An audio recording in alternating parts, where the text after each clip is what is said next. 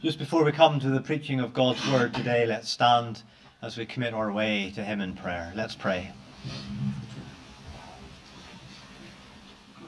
Our gracious God and our eternal Heavenly Father, as we come now at this juncture in our service of worship to the preaching of the Word, we come to Thee, O Lord, and we cast ourselves at Thy mercy, and we pray, O God, that we are trusting Thee, and we are depending upon Thee. For we need Thee even now to come and through the power of the Holy Spirit to open up Thy Word and to apply Thy Word to every heart gathered. We need Thee, O God, for we are but flesh. Lord, we are incapable of opening up the Word of God and of understanding it and of doing anything with it, even of reading it, even of singing it. Oh, without the help of Thy Spirit, surely it is all in vain. And Lord, we pray this morning that our service would not be in vain. We pray now, O Lord, that Thou would come, that every heart would be still in Thy presence, that every mind would be attuned to Thy Word and to the operations of Thy Spirit, that as Thy Word is preached, there would be truly a word in season to every heart. Thou knowest the needs of every heart, O Lord. Thou canst read the thoughts. Thou knowest those who are downcast and discouraged, those who are ill, those, Lord, who are suffering affliction in body. Thou knowest those, O Lord, who are wandering away from Thee, those who are in error. Thou knowest those, O Lord, who are walking with Thee and who are rejoicing as they walk. Whatever the circumstances of the heart, O Lord, Thou knowest them every one.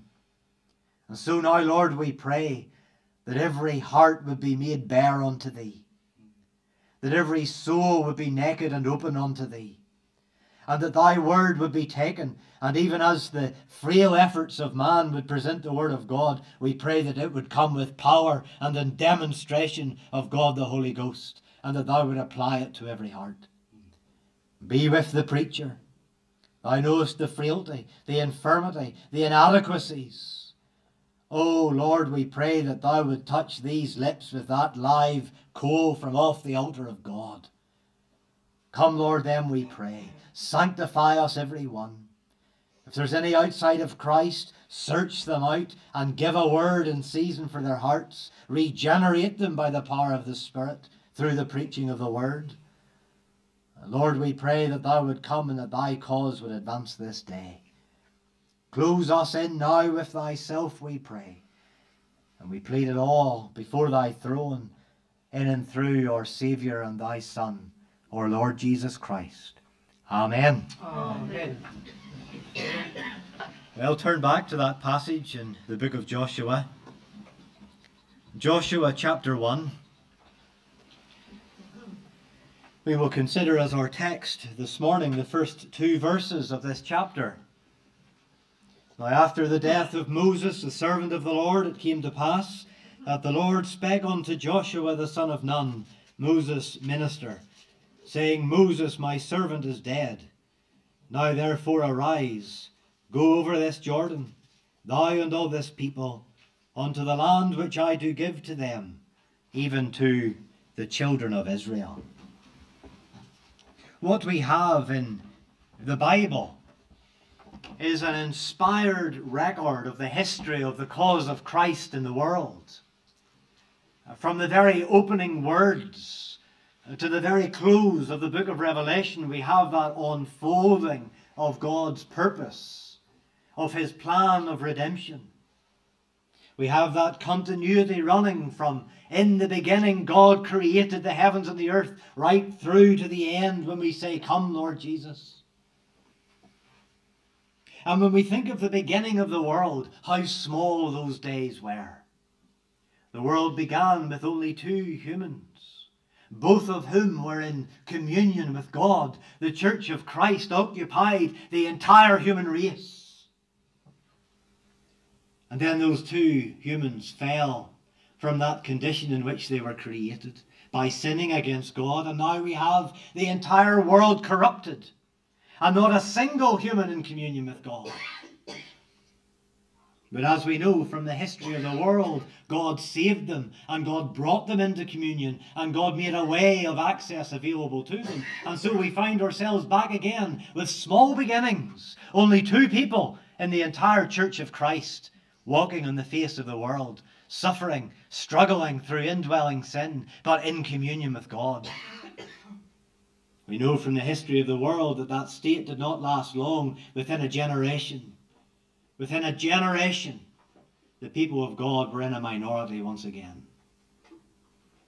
And so it seems to be all through the events of history, as the cause of Christ advances from that position, and as it grows, and as it spreads, and as it becomes stronger, time after time it seems that we find ourselves back at the very beginning again. It happened to Abraham. We think of Abraham with as much substance. We think of how he had grown, how he had developed, how he had spread across that land of Ur, the Ur of the Chaldees. And then God calls him out of that to a foreign land, a land where he had nothing other than what he could carry and what his train was able to bring with him. We think of Abraham there as a stranger in a foreign land, in the minority. Small times. Was Abraham back at the very beginning again? We think of the time when Jacob was leaving Laban. We think of the time when Joseph was being sold into Egypt as a slave with nothing. We think of that cavalcade, that move of Jacob from the land of Canaan, from the promised land, down into Israel in the time of famine. Leaving everything behind, leaving the land of Canaan behind, and going into a land in which they were strangers. It always seems, in the accounts of history, time after time after time, from our vantage point, looking at it, it looks as though we're always back at the very beginning again. Here we come to Joshua, and the beginning of the book of Joshua. And there have been big events that have taken place in Joshua's life. Big things have happened in the cause of Christ during Joshua's lifetime. Joshua, of course, was born into slavery in Egypt. There he was when Moses was rising up through the ranks, when he was becoming increasingly more important in the government of Egypt. There he was when the people of God were in crisis, in slavery in Egypt.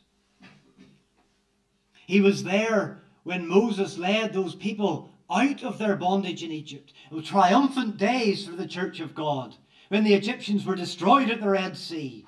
Great days, days of advance, days of success. But he was there when they wandered for 40 years in the wilderness.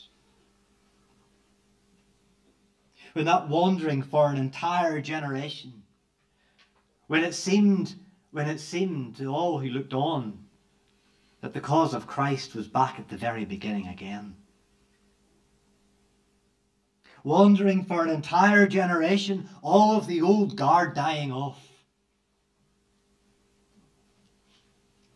And we come to Joshua 1 then, and we have to ask the question, are we here again? Are we back at the very beginning? It seems like we are. It seems like all the progress has been lost. It seems that the cause of Christ in Joshua 1 verse 1 is no further forward than it was 40 years ago. That's how it looks. With verses 1 and 2 as our text, then we'll take this question as our title. Are we back at the very beginning again? Are we back at the beginning? When we look across the church today and the cause of Christ today, does it look to us as though, in many ways, the cause of the gospel in this land is back at the very beginning? I trust from these verses, with God's help, as He enables, that what we will see is that although God uses mighty instruments, such as Moses, although He uses mighty instruments to do His work, they are only instruments. And whenever he takes one instrument away, he has already prepared another to take its place. And we'll see that his work continues without any stop, without any break, without any intermission. And that God's purpose remains unchanged, and that his work continues to progress. Let's look at this then this morning as we ask this question and seek to answer it. Are we back at the beginning again? And the first thing we want to look at in verse 1 is new instruments. God has new instruments.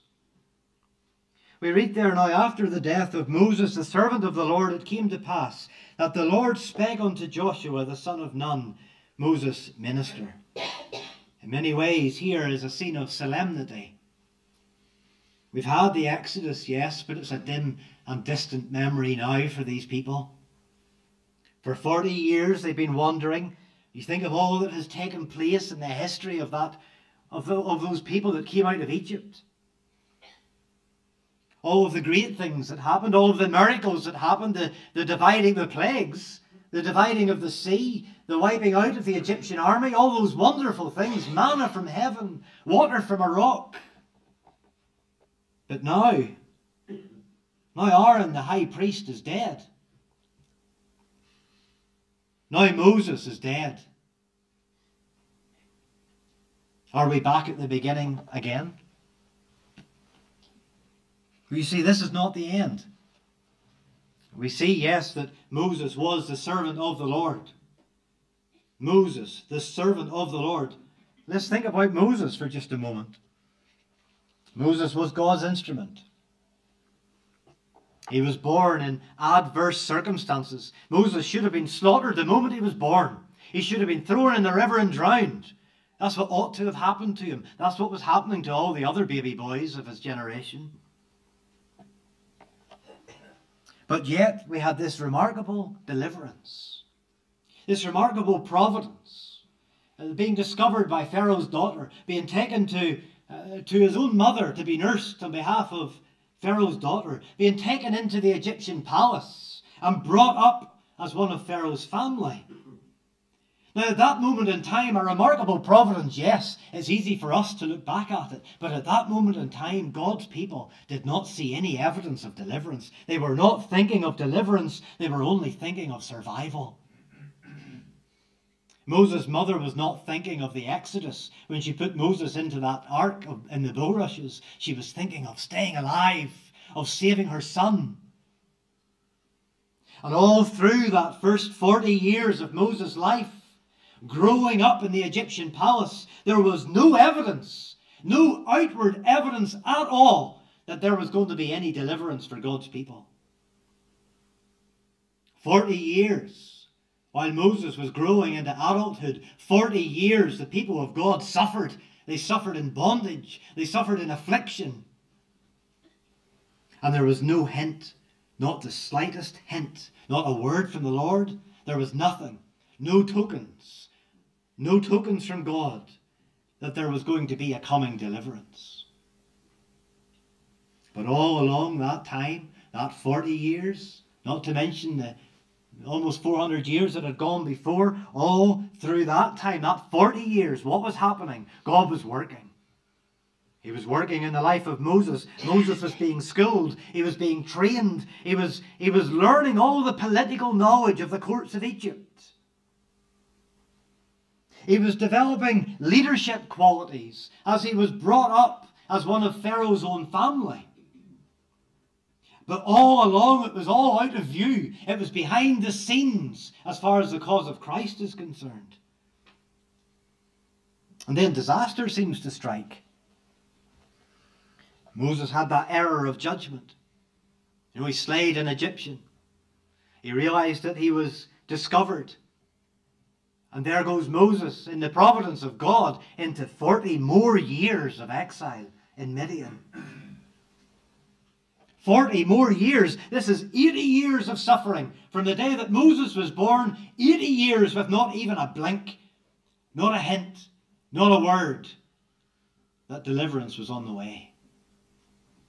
There was no reasonable prospect of deliverance. But unknown to the suffering Israelites while Moses is in the wilderness of Midian, and the people of God are suffering back in Egypt, unknown to them, Yahweh, the great God of heaven, was appearing to Moses in the burning bush, and he was giving him a message of deliverance. In the wilderness of Mount Sinai, where an angel of the Lord in a flame of fire in a bush appeared to Moses. But still, God's people can see none of it. It was this same Moses then who came back, and we know the story, we know the account in history, the plagues, all the experiences that took place there. And Moses led them out of bondage in Egypt. They were delivered. Remarkable.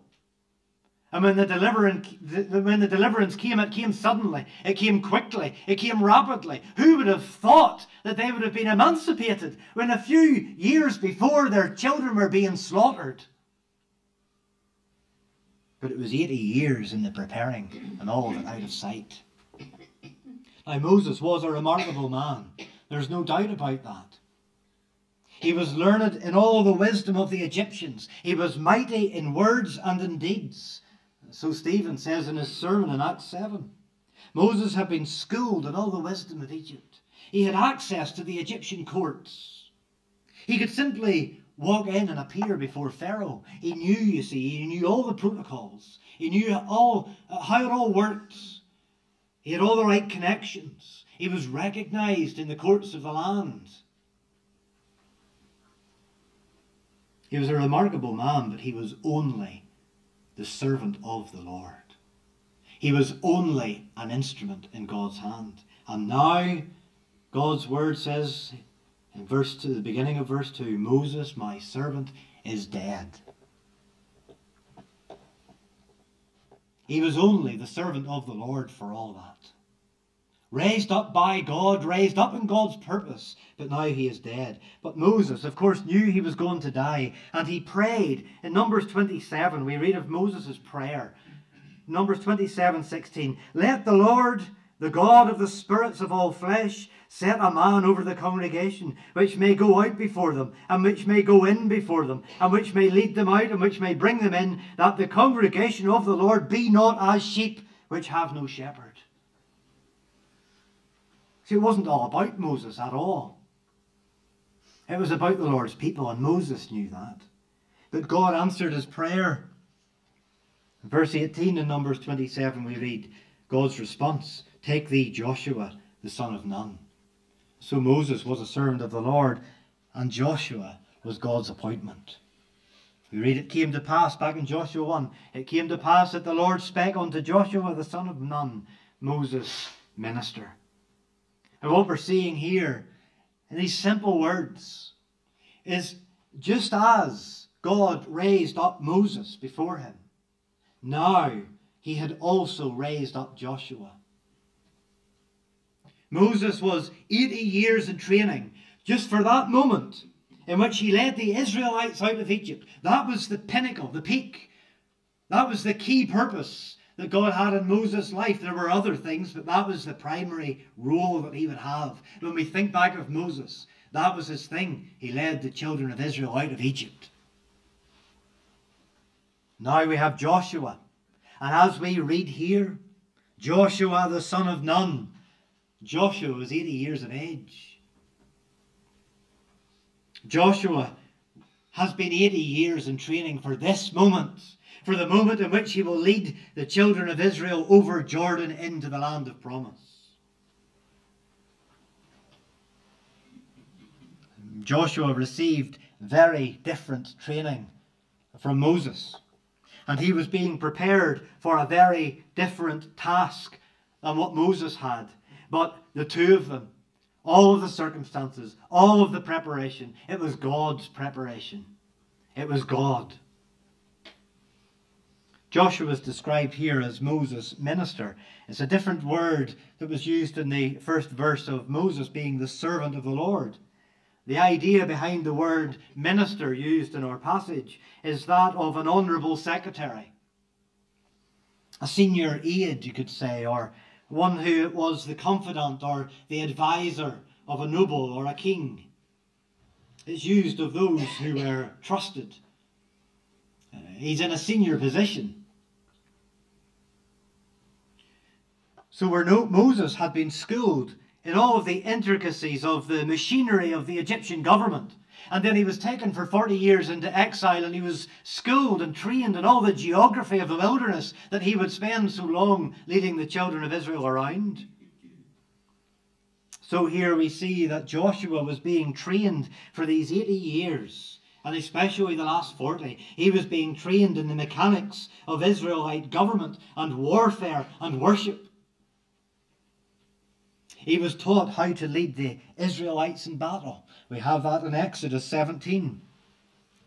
We read there that Moses said unto Joshua, "Choose us out men, and go out, fight with Amalek. Tomorrow I will stand on the top of the hill with the rod of God in mine hand." There was a battle. There weren't too many battles for the children of Israel up until the time when they came to possess the land. But there was a battle here with Amalek, and Joshua led them out in battle. He was being trained, you see.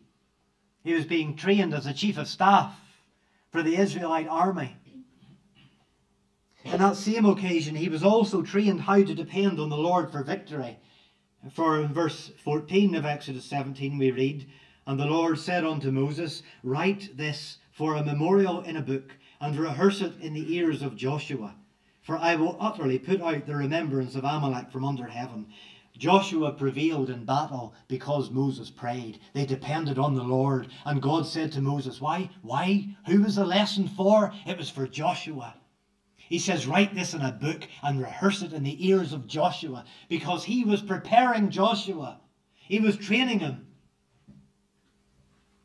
He was also trained how to deal with discipline among the people.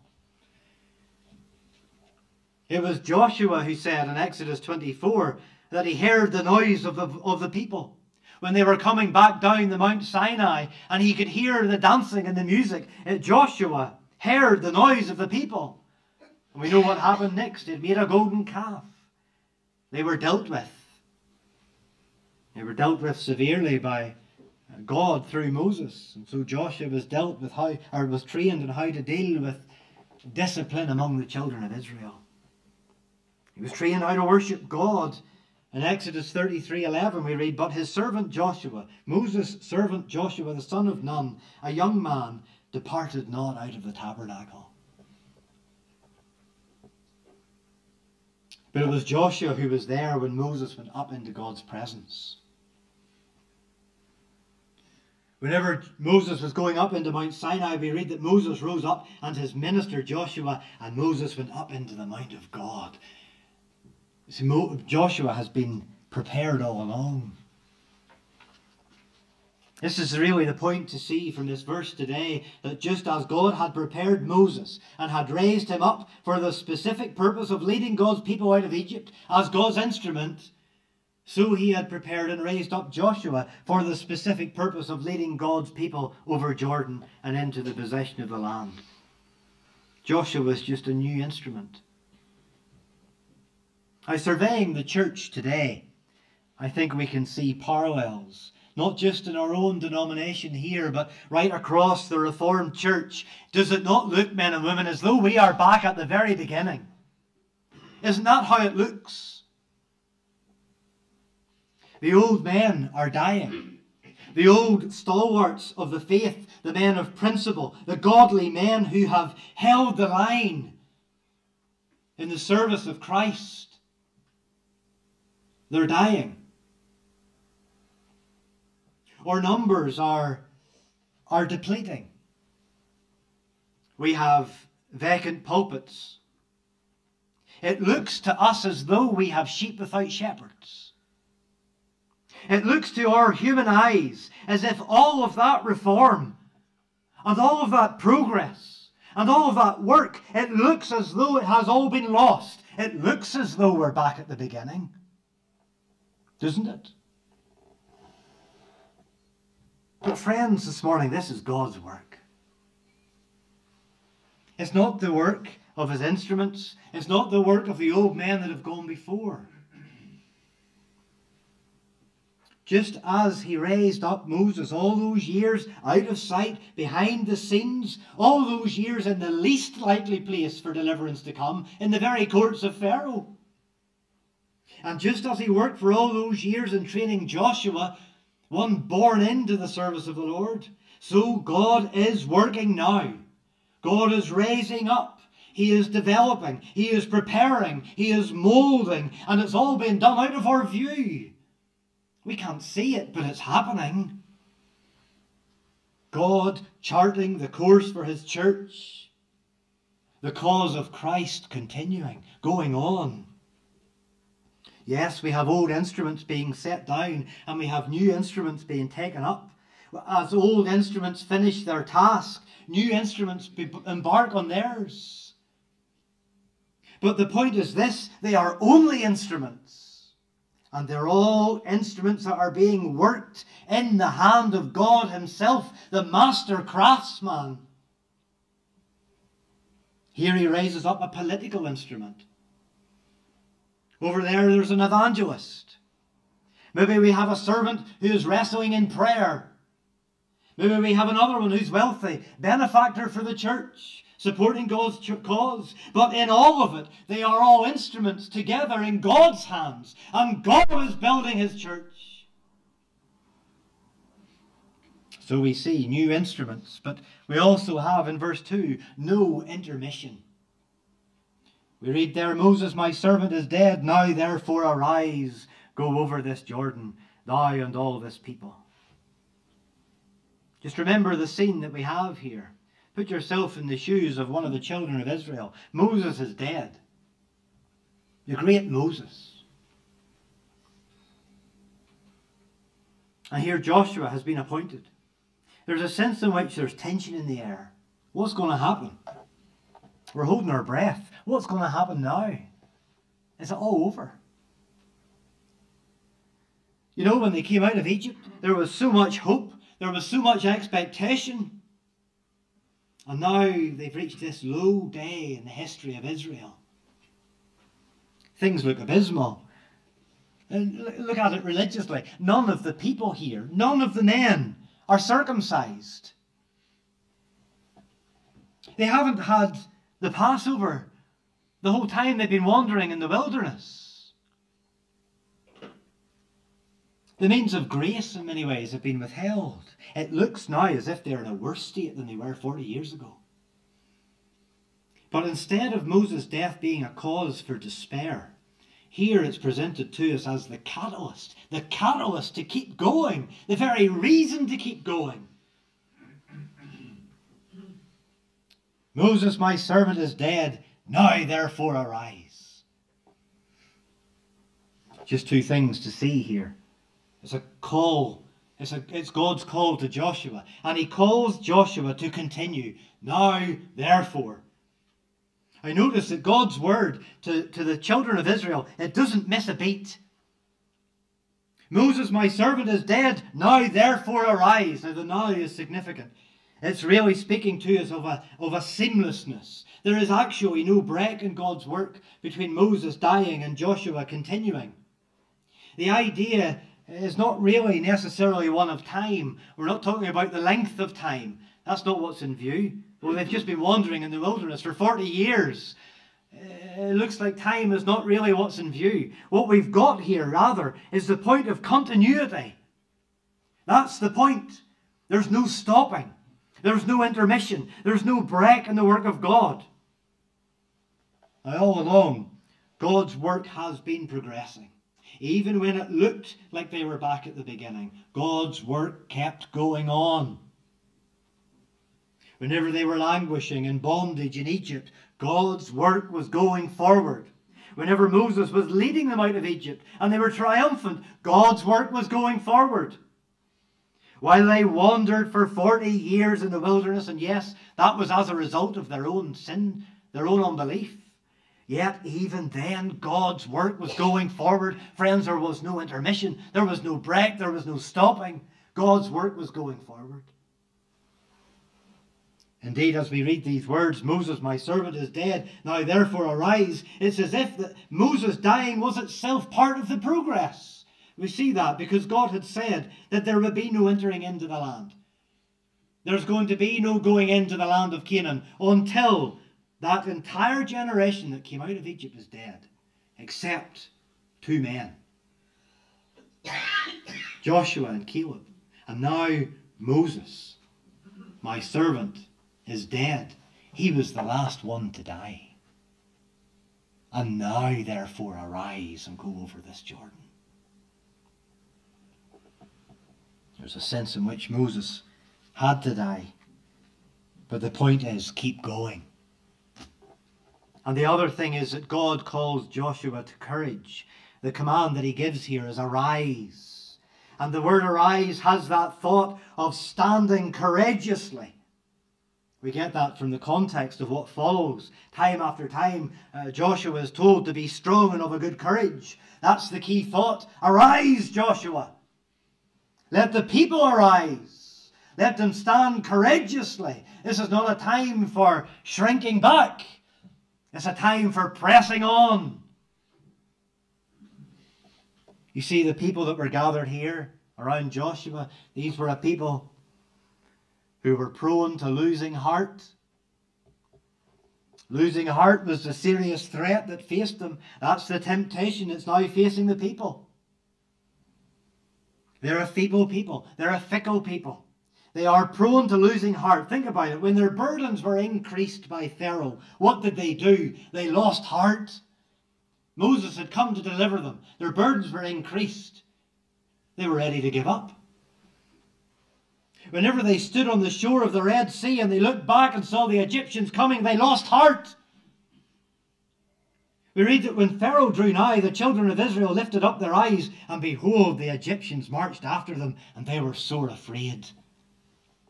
After that, they lost heart in the wilderness because they had no food. They lost heart because they had no water.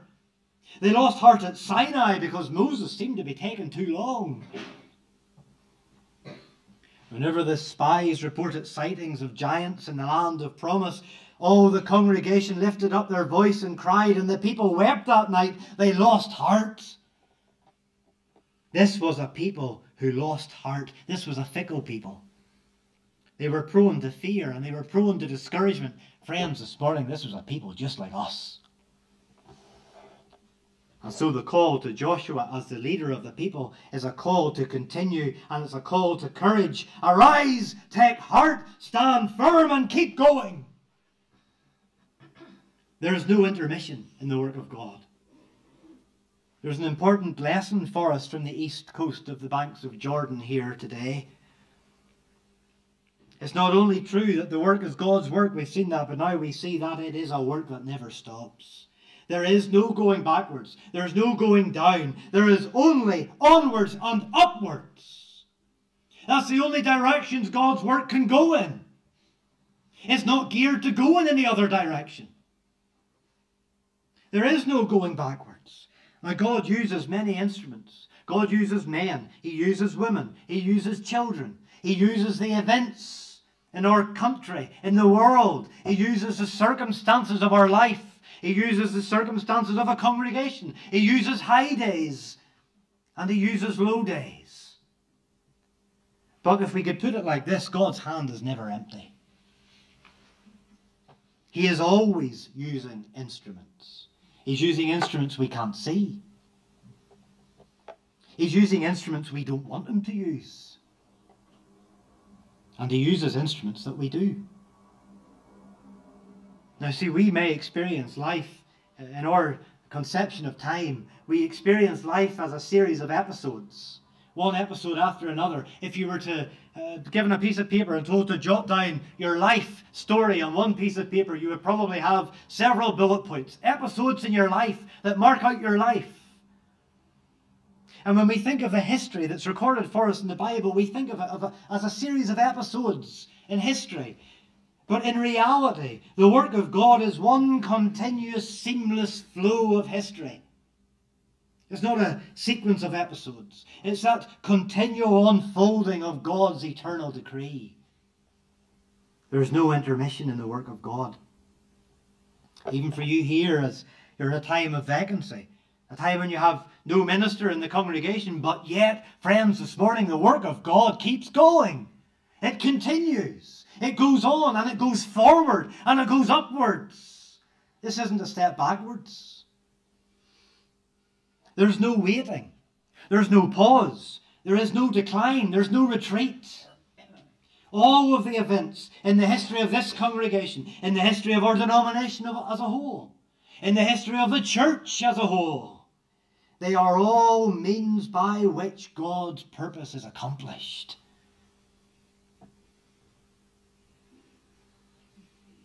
And so we have God's call here to Joshua. Moses, my servant, is dead. Now therefore arise. Be courageous, child of God. Don't flinch in the work of God. Don't lose heart. Don't be discouraged. Take heart and press on. But finally, in the latter part of verse 2, God gives the next instruction. Just the next instruction. Go over this Jordan, thou and all this people, unto the land which I do give to them, even to the children of Israel. If we were standing where the children of Israel were standing that day, it would have looked to us, as it looked to them, as though the whole thing was over. How many times do we read them saying, we should just go back to Egypt? But then God gives them the next instruction. In this verse we have the people and the promise. He says, thou and all this people. Joshua is instructed here to take the lead. Now there will be times ahead in which Israel will not have human leadership. Think of the times of the judges. But on this occasion, at this time, this is the instrument that God chooses to use. He chooses Joshua. He sets Joshua on his feet and he exhorts him to courage and he says, go over this Jordan. But crucially, the instruction is not for Joshua alone. He is only an instrument in order to lead all this people. All this people. That's who's in view here, not Joshua. The whole generation that came out of Egypt. We saw it before. They're now dead. All of them. So many had died. When they came out of Egypt, there were 603,550 men. That precision's important. 603,550, and all of them except 2 were now dead. And here we are, standing on the plains of Moab, standing east of Jordan. And now there are 601,730 men of the next generation standing ready to go into the land of promise. Do you see the point? Almost man for man, God has replaced one generation with the next. Almost man for man. If you're trying to do the calculation, it's 99.7%. God had preserved his congregation. He had kept them. As one generation dies, another generation was being raised up. Even their clothes had been preserved while they wandered in the desert. Deuteronomy 29:5, and I have led you 40 years in the wilderness. Your clothes are not waxen old upon you, and thy shoe is not waxen old upon thy foot. You see, this is God's work. It's not man's work. And as Christ said, God is able of these stones to raise up children unto Abraham. There isn't any intermission in God's work, and there's no intermission between generations. In one sense, we could say there is no such thing as a lost generation. Adam and Eve must have thought that they lost a generation whenever Abel was murdered and their other son was a wretch. They must have thought, we've lost a generation. But they hadn't. They hadn't. As the people were dying in the wilderness, Joshua and Caleb must have been watching on, knowing that they wouldn't die, but also knowing that a whole generation is being wiped out. But God was raising up the replacement for those men. There was no lost generation. But here we have this immense multitude of people. It's estimated to be more than 2 million that came out. Whenever you add in the children and the women and the men that were under the age of counting. And here we still have more than 2 million. And Joshua is told to lead them into the land of Jordan. Every one of them are to be led into the land. There's going to be no one lost. Over a few chapters we find that all the people clean passed over Jordan. But there's also the promise in this verse just as we close. Go over this Jordan unto the land which I do give them, even to the children of Israel. Now it's interesting, the promise of going into this land of Canaan, this was not a new thing. But never before has Jordan been mentioned as an obstacle to that. The children of Israel were not told that they would come out of Egypt, wander through the wilderness for 40 years and then have to somehow or other cross the Jordan with millions of people. But it's mentioned now. The first time we read of Jordan is in relation to Lot separating from Abraham. He went to dwell in the plains of Jordan. Then we read of Jacob passing over Jordan. When he's on his way back again, he's reflecting. He says, I came over this Jordan with my staff. But nowhere do we read of God telling the children of Israel that they are going to have to surmount the river Jordan in order to go into the land of promise, until now, when they're standing looking at it. When it's right in front of them. When it's the next obstacle that they have to overcome. Then God tells them, you need to go through that river. Likewise, we don't read here, anywhere, at this stage, of God saying to them, oh, and when you get there, you're going to have to fight with the Canaanites. And you're going to have the battle with Jericho. And then you're going to lose a battle with Ai. You see, God hasn't told them any of that. God hasn't revealed that to them. He has given them the promise. He has repeated the promise time and time again. He has confirmed the promise. He calls them to believe the promise. But he doesn't reveal the intermediate steps that will take them there. God reveals the next instruction. Now it is the time to go over Jordan. And now he tells them, go over this Jordan. But he encourages them. He strengthens them. He strengthens both Joshua and the people. He gives them this reminder. The land is the land of promise. It's the same promise that God has been working out, accomplishing, putting into practice all along. Not just for these 80 years. From the beginning of the world. This is the promise that God was in the process of fulfilling all through those 400 years of bondage in Egypt. Oh, when the people were crying out by reason of the hard bondage and they thought they were back at the beginning, God was fulfilling his promise. When the people were mourning, those 30 days of mourning at the end of Deuteronomy, 30 days of mourning for Moses, thinking that they're back at the beginning. All along, God has been fulfilling his promise, keeping his covenant. And God says to them now, this is the land which I do give them, even to the children of Israel. So to return to the question this morning, friends, are we back at the beginning? Is God's work back at the beginning again? We have seen how God replaces instruments. He has different tools. He uses them for different stations at different times. We've seen that with all the picking up and putting down of those instruments, yet God's work never stops and there is no intermission in God's work. But now we see that the end to which it is all working is this. It's the fulfillment of God's covenant promises. I will build my church, said Christ. This is a great encouragement to the church today. Yes, our numbers are small. Yes, we had more in the past. There's also times in the past we had less.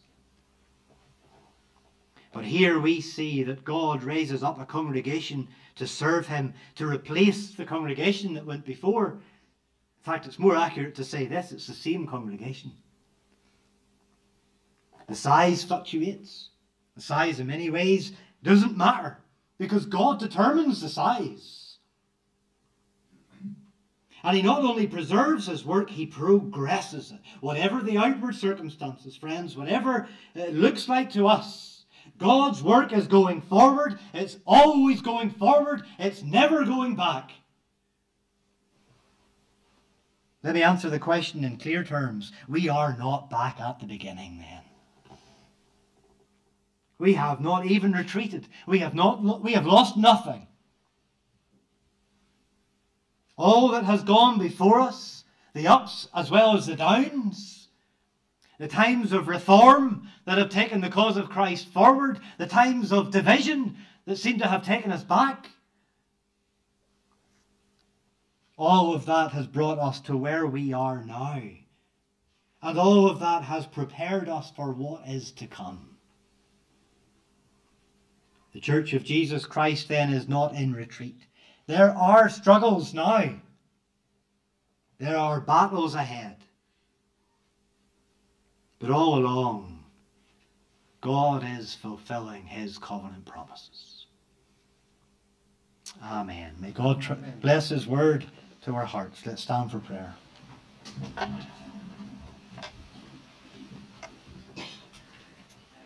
Our Heavenly Father, we thank thee and praise thee this morning that thou hast been a God to us, that thou hast seen fit to choose out a people unto thyself for thine own honour and glory, for the sake of Christ our Redeemer, and that thou art building thy church, and the gates of hell will not prevail against it, and that we will go forward in thy name.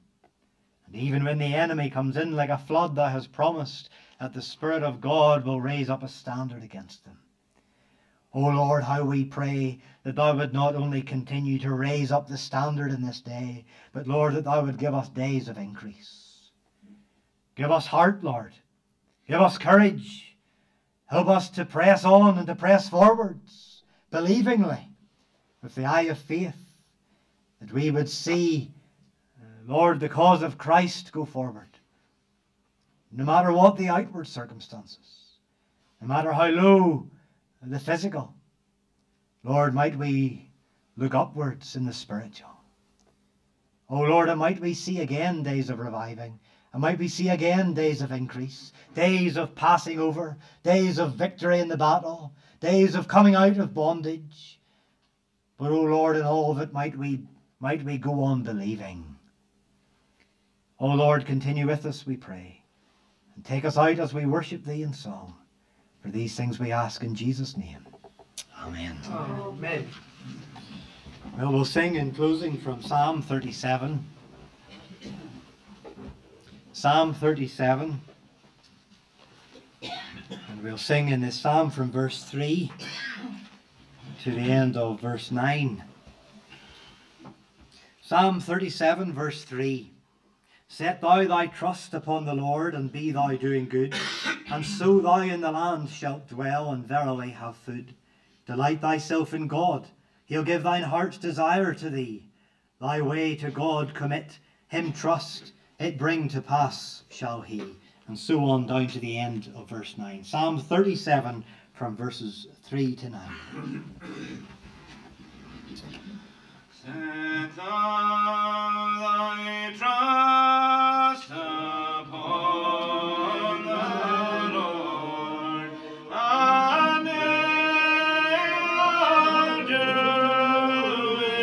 good, and so thou in the land shalt dwell. Amen.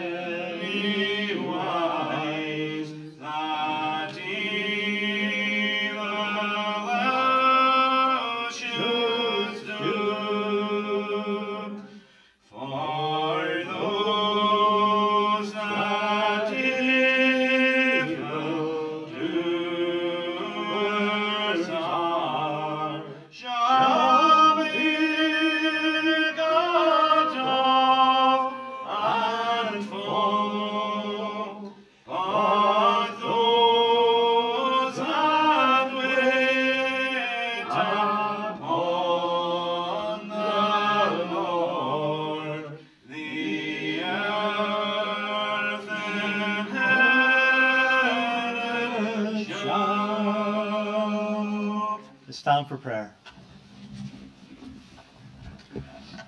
Our gracious God and eternal Heavenly Father, we thank Thee for this time spent in Thy courts today. We pray that Thou would draw near to us now as we part, that Thou would put Thy blessing upon us, that Thy word would enrich us and sanctify us, and go after us, and find us where we are, and Lord, that Thou would encourage us and lead us on with Thyself. Help us, Lord, throughout this day, to remember the Sabbath day, to keep it holy. We pray that Thou would bring us back again this evening, where once again we will seek to worship Thee in spirit and in truth. Continue with us now, take us to our homes in safety, and these things we ask, praying for Thy blessing to be upon us, through our Lord Jesus Christ. Amen. Amen.